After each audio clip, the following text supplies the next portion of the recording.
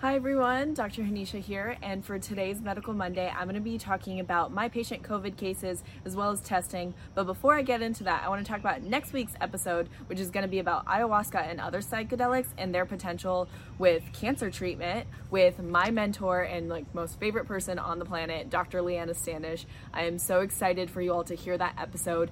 And I want to mention that next week's episode is the season finale of my podcast for the season. But I'm really excited about that. I will be taking a break for a few months and I'll be back in September with the next season. But I am so excited for you all to hear this last episode, and so excited for you all to catch up on all the other episodes too. So make sure that you do catch up on those episodes while I'm taking a break. Okay? All right, so let's get into the topic. So let's talk about COVID-19 testing a little bit. So right now, from what we know, the nasopharyngeal swab testing, so when you're actually expressing symptoms, you can get that testing done pretty easily, and it's become very readily accessible, at least in where I am in Columbus, Ohio. I'm pretty sure that it's becoming more prevalent kind of everywhere, and that testing has been found to be fairly effective. However, what we aren't so sure about is the antibody testing. So what we found is that the more recent antibody tests are a little bit more accurate than they were initially. So the testing that came out in May, some of them have a 97% specificity as well as sensitivity rate, and so they could be highly accurate. However, there's still room for false positives and false negatives. So we're still trying to figure all of that out, and that's the current state of affairs, or current state of just this year in general, just trying to figure things out, right?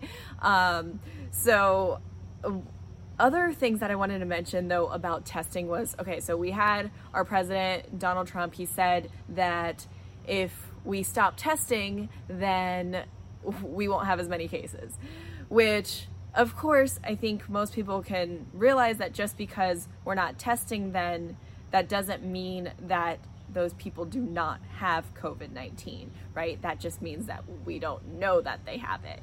And I think this was a really interesting thing that was said, because oftentimes I want to mention that we do use that as an excuse for a lot of different health conditions, right? So for example, if I would have never tested for my Hashimoto's, I wouldn't have known I had it, but I would have still had it, right? It's not like it would have changed. I still have my Hashimoto's. Same with for people who have high cholesterol, right? So much of that is asymptomatic. If you don't test your cholesterol levels, I actually have a 14-year-old patient who I tested all of the functional labs that I normally do for all my patients for her, and she had high cholesterol at the age of 14. And usually it's not even recommended, or most doctors don't even test for any sort of lipid panel, including cholesterol and triglycerides, until people are in their 40s.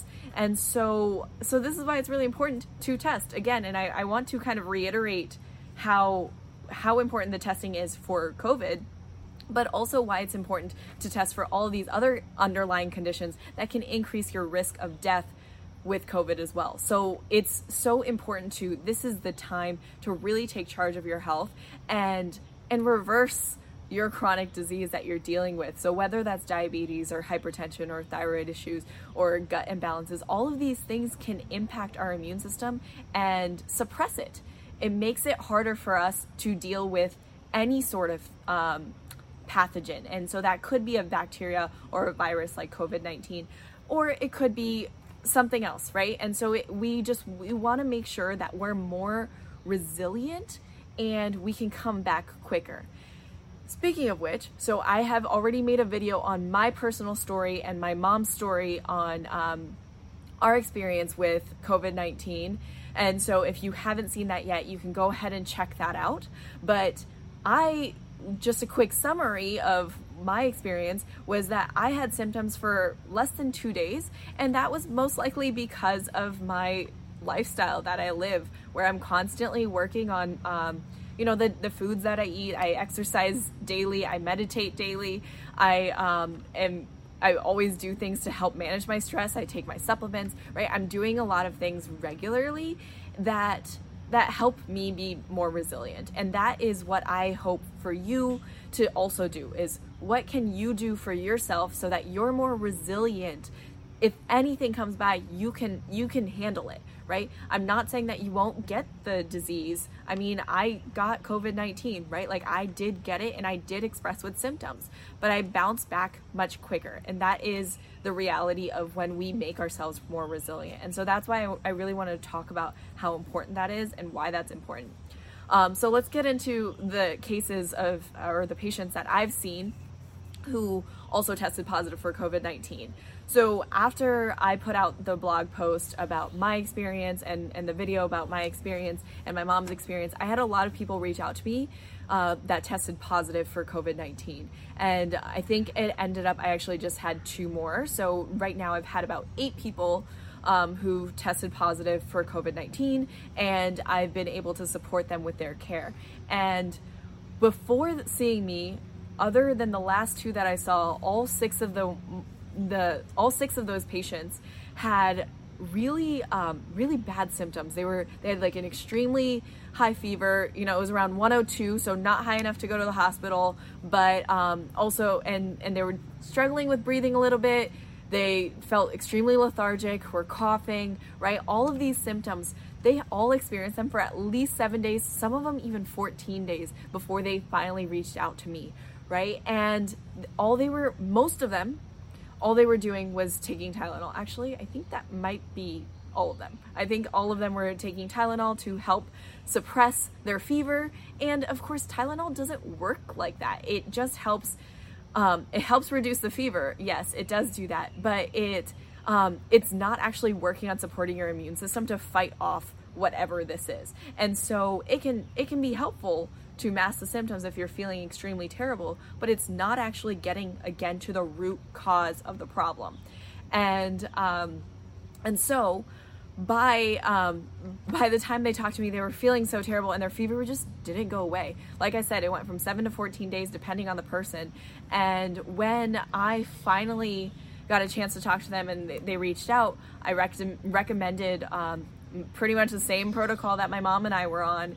And I recommended that same protocol. Again, you can go back to that podcast and listen to everything that I talk about. But we did higher doses, and we talked about foods to eat and breathing exercises and all of these things that they can do to support their health right then and there. And within every single one of them, within 1 day, started to notice improvements in their symptoms, right? They weren't 100% better within a day, but they started to feel better. And most of them did not have a fever after the 2nd day at all, right? And then within a few days total of doing these things, they started to feel better. And I know people who have had COVID and these mild symptoms for weeks beyond that. And this is why I think that naturopathic medicine, or natural medicine in general, is extremely powerful, because it really is helping to support your immune system.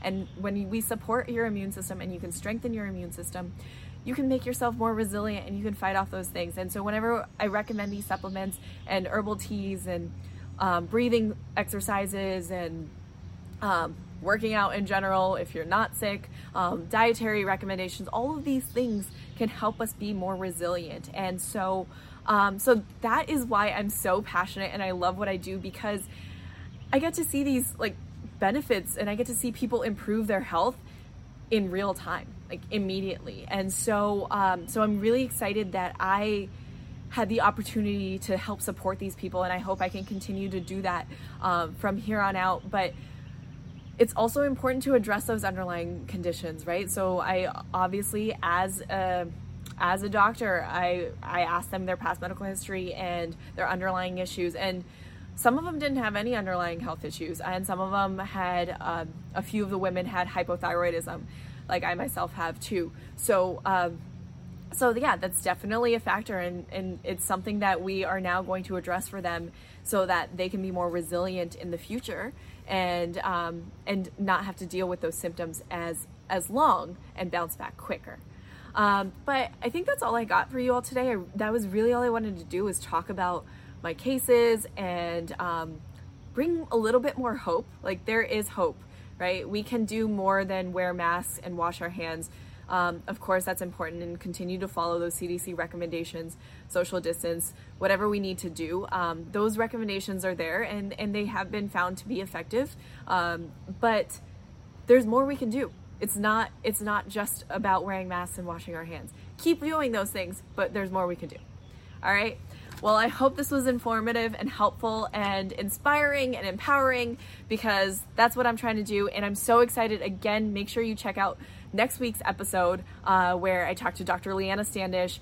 She was my mentor in med school, and I absolutely love her. I still reach out to her for support all the time, and I'm so grateful for her being in my life, and her perspective on ayahuasca and psychedelics and how they can potentially help improve outcomes with patients with cancer is really profound. And I think it's a really very fascinating episode, and I think a lot of you will really enjoy it. So make sure you check that out. And like I said, it is a season finale, so I'm really excited for that too. All right, well, I will see you all later. Wishing you all Mahan health, and I will see you next time.